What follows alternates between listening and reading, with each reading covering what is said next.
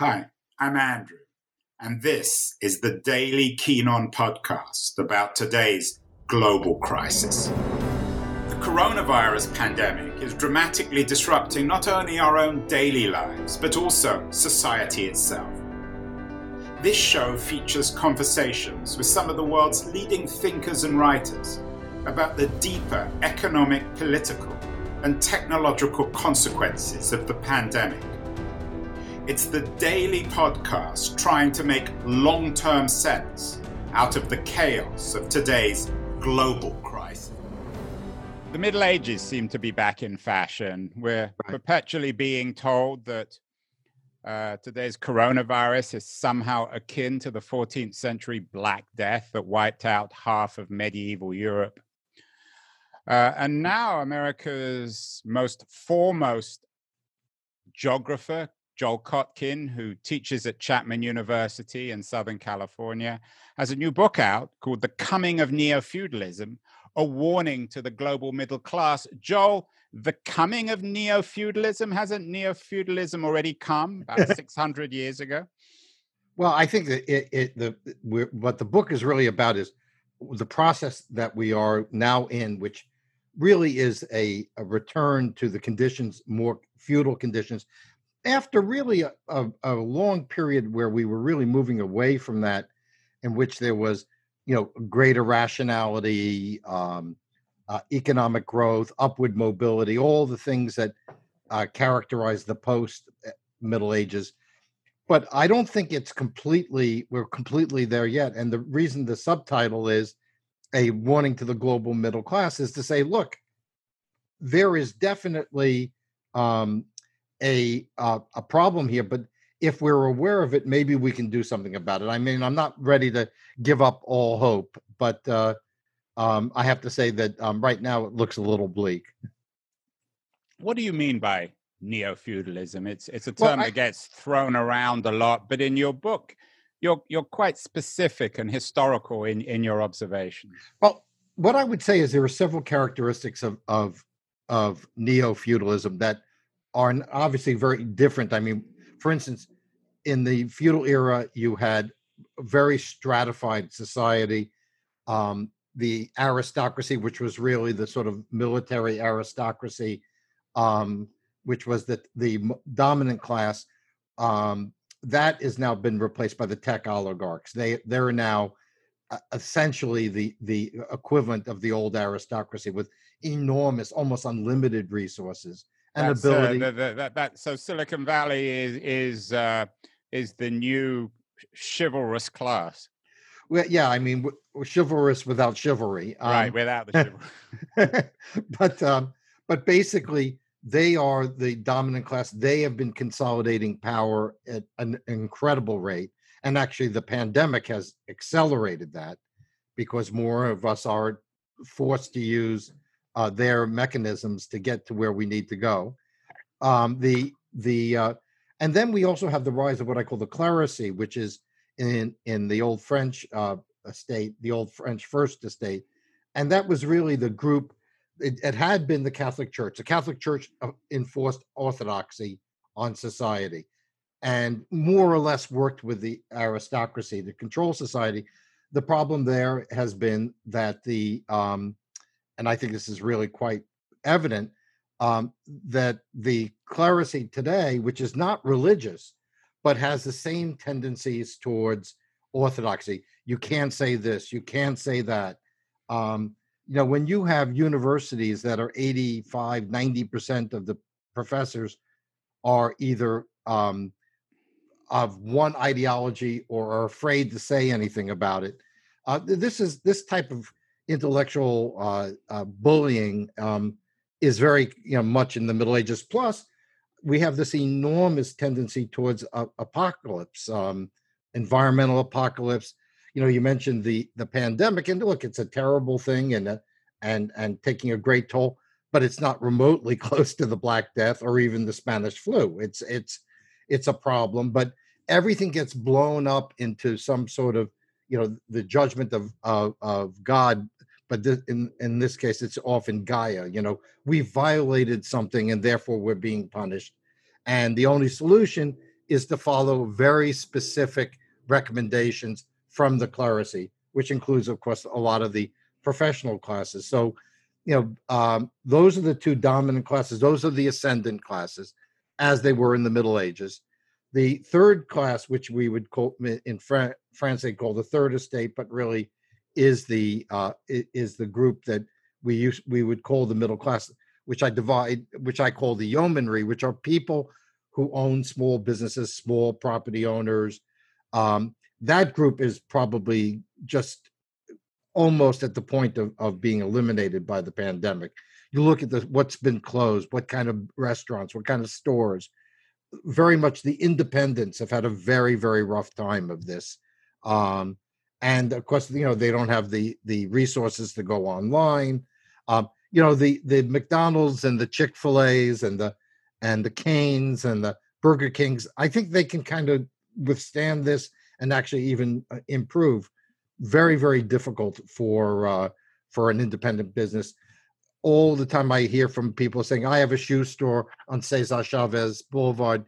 I'm closed, but my customers can go to Target and buy shoes there. That kind of thing. But the biggest worry I have is that this yeoman class is shrinking and people are going and becoming what I would call serfs. And that is people who will never own property, will always be renters, and will be living hand to mouth for their entire existence, and will be dependent on what Marx called the proletarian alms bag. So that's sort of the society as I see it. Yeah, I think what's interesting, Joel, about your argument, I mean, it's interesting in many ways. Well, what's particularly interesting from a political point of view is, again, without wishing to categorize you, which means I am about to categorize you, you seem to be a representative of the old left. You're particularly outraged by the profound yawning economic inequalities of our age. And yet you also see perhaps in ideological terms, both the green movement and what's called cancel culture within the university, or the identitarian political movement within the university, as being ideological props of this neo-feudalism. Is that fair? Well, because what you do is, first of all, how feudal can you get to classify people by their race and gender? This idea that you represent not yourself, which is really very much a bourgeois liberal idea, to you represent a group, or you're part of a group. And I think that this is part of the whole problem. We don't view people as independent agents. One of the real accomplishments of the middle class revolutions of the 17th, 18th, 19th century, and then even further into the 20th, was this idea that the individual had free agency, could rise up, could fall down, was being judged by who they were. Now, was that perfect? No. I mean, there was certainly discrimination, but you think about all the discriminated groups that came out of, let's say, the United States in the 20th century, who had been discriminated against: Jews, Japanese, Chinese, Indians, groups that had been consistently repressed. And here in California, the Asians really had it worse than the African Americans did. And yet they've all been able to move up. Even in the question of race, people say, well, if you have, some of these groups have lighter skin, but Africans are doing very well in the United States. Immigrants from Africa, people from the West Indies have done pretty well. Obviously, many Indians are very dark also. So I think that what's happened is we've forgotten the idea of free agency. We've forgotten the idea of the individualism that is at the key to the Constitution, to democracy, almost everywhere. The old radical theorist Barrington Moore had a great little aphorism, which was no bourgeois, no democracy. So if, let's say, we have a country which as the oligarchs would probably see it, where it's a very small group of people basically dominate and control the economy. They control the means of communication. They control the content, and basically everybody else is basically a serf, who's going to sit around and hope that Mark Zuckerberg can get $2,000 a month into their bank account so that they can live minimally. Joel, another piece of your argument that I was struck by that I think is really intriguing, I'm not sure everyone will agree, is that in your comparison between the neo-feudal world and the early 21st century, you say both are marked by the profound hypocrisy of the upper class. We all know, of course, about the upper class in the medieval world pretending to care about the underclass and, of course, being enormously, unimaginably privileged. You're suggesting the same is true today. While I was reading that, I was thinking of Ivanka Trump and her remarks about people finding new work and being like one of the members of the French aristocracy before the revolution, the wife of Louis XIV, who spoke about the peasants eating cake.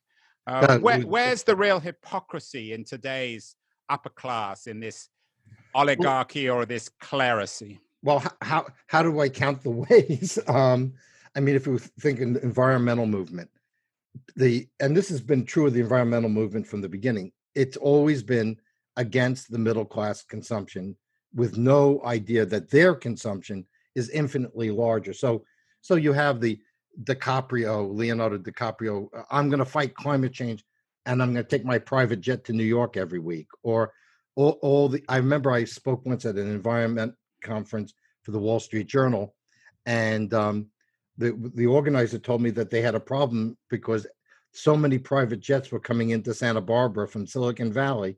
So here are the people telling, Mr. Rodriguez, well, you can't have a single family home.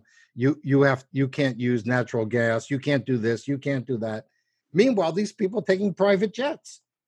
Does anyone see the problem here? But Joel, is that really fair? I mean, you can always find a degree of hypocrisy. Are you suggesting that the entire clerisy in our increasingly divided America, that they're deeply hypocritical? I was really thinking more of the oligarchs. The clerisy really varies. There are some at the very top who may have some of that kind of privileged position, but many of the true believers tend to be in the clerisy. They're university professors, the media, which is, as an old journalist, I find just absolutely horrendous in its, slavish conformity. When you say an old journalist, you mean you're old and you're a journalist, or you're an ex-journalist? No, I still consider myself a journalist, but I am unfortunately also old. So but I think that what you have is you have people who, or even within the clerisy, they'll say, well, we want to impose this and this restriction, but I work for the government, or I'm an administrator of a hospital, or I'm in some sort of privileged position where I'm not really affected the way, let's say, a oil worker in Bakersfield or a truck driver might be affected. So there's a lot of hypocrisy, but the super hypocrisy is in the oligarchs, and the oligarchs, they just don't see it. Like, they'll support policies that, let's say here in California, we don't want people to have single family homes. We want them to live in dense apartments in the city. Meanwhile, how many houses does Mark Zuckerberg have? He bought up his whole neighborhood. Right, exactly. Or Jack Dorsey, who decides to take 6 months off in Africa and fly all the way there. I mean, this is so much of, if you read the Tocqueville's accounts of the French aristocracy, right? And then you have them. Their strategy politically seems to be, we're going to buy off the opposition, any potential opposition. So, you tell me what logic is there that Amazon gives money to Black Lives Matter, who are basically a bunch of Maoists, essentially. If you look at their ideology, that's what they are. Who, Amazon or the Black Lives Matter? But Black Lives Matter. But so I mean, again, I'm not convinced, Joel, that's entirely fair. But let's move on to read their position papers. Well, but there may be some members of the Black Lives Matter movement who are Maoists, but not everyone out on the street are Maoists. Most of them haven't. No, not the people. Well, a lot of the people on the street come from and a lot of people very well intentioned are out in protest. But if you read their positions and you listen to interviews with their leaders, they're not hiding anything. so you have this odd situation, like before the French Revolution, a lot of the aristocrats supported the sort of enlightened revolutionary ideas. Only at the end of it, they ended up in the guillotine. I mean, what's really quite hilarious is that there were a bunch of there was some video of a guillotine being set up in front of Bezos's own house. Now, I don't know if that was Black Lives Matter, but it was certainly people from the left. So, what I think you have is an attempt to buy off the opposition. And look, there are certain issues. If I'm an oligarch, environmental issues, gender issues, saying I'm against racism, but are you actually going to do anything to address the real economic issues? And I appreciate I am sort of an old social democrat. If we want to help people in the inner city, well, why don't we think about jobs? Why don't we think about skills? What do we think about building better housing so they don't live in crowded, dilapidated conditions? But those are not the demands that we hear today. Really, if Amazon or Apple hire a bunch of people of color in executive positions, and exactly what has been improved. I mean, these were people who were going to get jobs anyway. What you have to ask yourself is, what would happen in Fresno if Tesla built its next factory in Fresno? That would make a difference. That would be infinitely more important than the demands of Black Lives Matter. And then obviously on top of all that, the funding the police, as Willie Brown said, is one of the stupidest slogans ever concocted, because, people are terrified. One of the big problems we have in our cities is that crime has come back very much like the Middle Ages. You almost have to have private security. Well, the privatization of life, I think, is a very interesting element in your argument. And you made your reputation as an urban geographer. I think one of the more convincing aspects of your argument lies in urban geography. You're based in Southern California. I'm up in the Bay Area. And when you walk around San Francisco, as you note in your book, you really are returning to a medieval tableau of enormous wealth, which is guarded and private. And then the streets teeming with homeless people and hungry people and crazy people. It's almost as if when you go to San Francisco, it reminds you of the imagery of Bruegel or some other medieval artist. So is it in the cities that we are seeing this return to neo-feudalism most I think we're clearly? Where it's most clear, particularly, and it's interesting, the cities which have had some of the worst circumstances in the last 5 to 10 years, San Francisco, Seattle, Minneapolis, Portland. What's interesting is these are considered to be high-tech, highly, a lot of educated people. They also happen to be the whitest cities in America, Portland in particular. And yet they have the craziest politics. But I think what you're seeing in urban areas, as the middle class has left, middle class values still exist in the suburbs and exurbs. In the cities, there is no familial middle class, or very small. You look at cities like San Francisco, Seattle, Portland, Manhattan, in terms of New York, they have almost no children. There are very few families. I mean, it's really divided between this sort of upper class, including a lot of young people, and the very, very rich, and then a large number of poor people. And as you mentioned, the real, what you might call lumpen proletariat, the homeless. So what are we going to do about it, Joel? You say it's not formalized yet. It's on the horizon, or perhaps even closer to us than on the horizon. It's in our cities. But you argue that it's not inevitable, that we still do have agency to change this.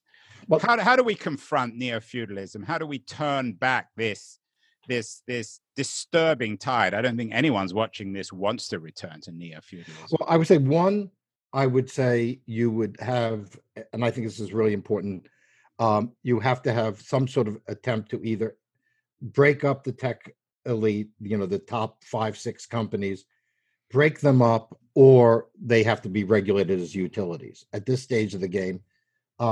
You look at a company like Microsoft, which majors in crappy software, but they can get away with crappy software because there's not much of an alternative.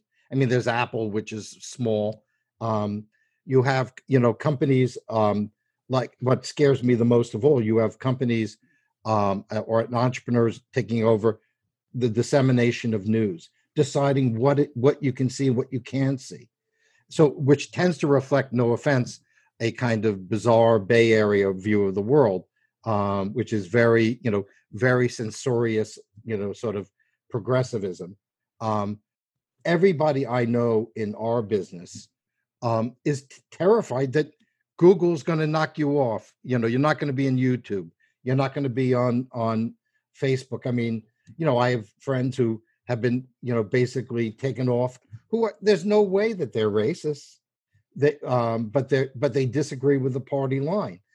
So I think that we have to diminish the power of the oligarchs. One of the things that was so wonderful, I covered Silicon Valley in the 80s. And what was wonderful about it is it was very competitive. There was a time when there were 40, 45 disk drive companies. Now, eventually there weren't 45, but in that process, fortunes were made, technological improvement. I mean, one of the reasons why the software doesn't get much better is you have monopolies. Why does Google want to make their service better? I would say in some ways their service is worse because they both politicized and commercialized their search results. So in the old days, it was really a very nice, pure program. That's why it did so well. We're seeing this over and over again, that the tech oligarchs seize a market, very often using the idea that they have so much capital that they can afford to lose money for years and years, wipe out everybody else, and then take control.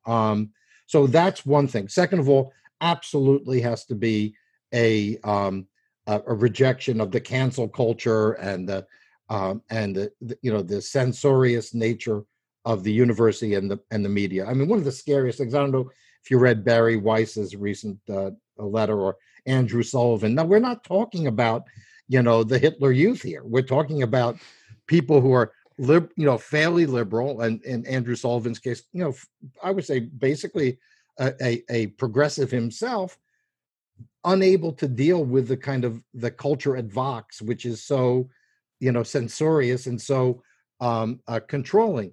So you've got to deal with that. Then you have to change the economic priorities in this country. One thing is to reshore more manufacturing from China. Moving all our production to China is a geopolitical and economic disaster particularly for large parts of this country. Our education system, we are increasingly more interested in indoctrination than education. I don't know if you teach, but the knowledge level of the kids going to college is so bad now. I mean, yes, they probably are a little bit better at running PowerPoints. I'll give them that, and they sometimes use video well. But you ask them a question about how do you talk about feudalism to people who don't know what feudalism was? I mean, I literally one way, Joel. Finally, one way to teach people is to read books. You mentioned to me before this interview that your family owned Shakespeare's books on Telegraph Avenue in Berkeley, where I live, one of the famous old bookstores, which no longer exists. Everyone should read The Coming of Neo-Feudalism, which is a very provocative book. I think most people won't agree with everything in it, but I think there's stuff in it that's really important, and I'm really impressed that you've said it. What else should people be reading? You're stuck down in Orange. What Orange County? What are the books or a book or two that people might read in the lockdown that will make them more enlightened, that will make them see what you're arguing? Well, there's a terrific book called The Fate of Rome by Kyle Palmer, which talks about the role of climate and particularly pandemics in the collapse of the Roman Empire. It's a really quite good book. As an old Gibbon fan myself, it added a whole nother picture of what was going on. The Great Influenza by John Barry, I think, is a very good cautionary tale Plagues and People by William McNeill. I would say those are three that I would really look at to get some idea and some perspective. Like one of the things that if you read all those books, you see the role of globalism and trade and congestion and crowding in making pandemics work, and how they spread, and then what was the effect of them. Those three books I would really recommend. You've been listening to Keen On, hosted by me, Andrew Keen. Make sure to join us the rest of this season as we explore how to fix capitalism. Make sure to visit us at lithub.com, where you can subscribe to the show in iTunes, Stitcher, Spotify, or wherever you listen to your podcasts. While you're at it, if you enjoyed what you heard, we'd appreciate a rating on iTunes. Or if you'd simply tell a friend about the show, that would also help too. Today's episode was produced and edited by Justin Alvarez and the team at LitHub Radio. See you next week, and thanks so much for listening.